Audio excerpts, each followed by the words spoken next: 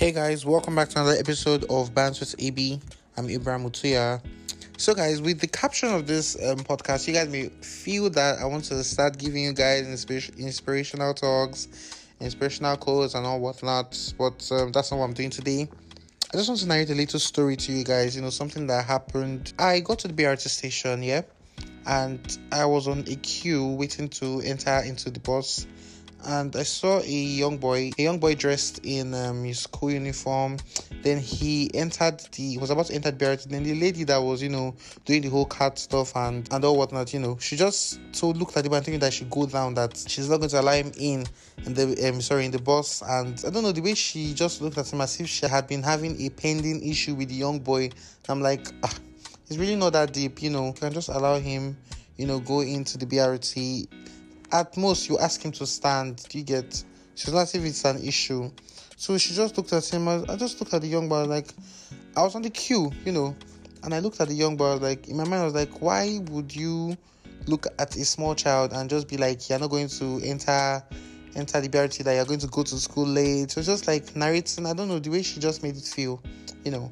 So I remember that the day before, I forgot my BRT card at home. So somebody paid for, let me not say paid for me. I got to the BRT place, and there's a woman there. I paid her anyway to use her card. I got to the office. Someone gave me her own card. So I already loaded 600 on the BRT card that I borrowed from her. So I used 300 naira to go back. So I still had 300 naira in the ladies' BRT card. So it was still with me. Apparently, I had two cards with me. So I was like, why not just pay for this guy? It's not really. My plan was that I'll use the card, remove all my money from the card before giving it back to the lady. So I didn't even plan on using my own personal card to pay for BRT that morning. So I was like, I just decided to pay for the guy. Then when I got to the BRT stuff, I was about to enter, and I was like pulling the boy with me. So the boy was with me. The lady just started saying, I should not beg her. I should not beg her. I was like, auntie, sit down, go and sit down. I just gave her the cash. She was not like, thank you. And she was like, I see this one.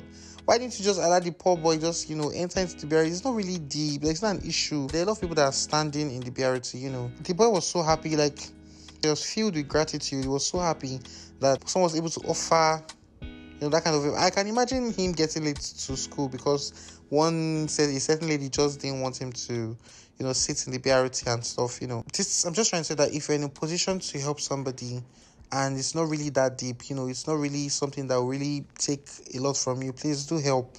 Let's just cultivate the art of helping people without expecting something in return. Anyway, guys, that's about it. Please don't forget to check my podcast on Apple Podcasts, on Spotify, on Anchor, on AudioMark. Please subscribe to any of the platforms. Thank you very much. Stay tuned, guys.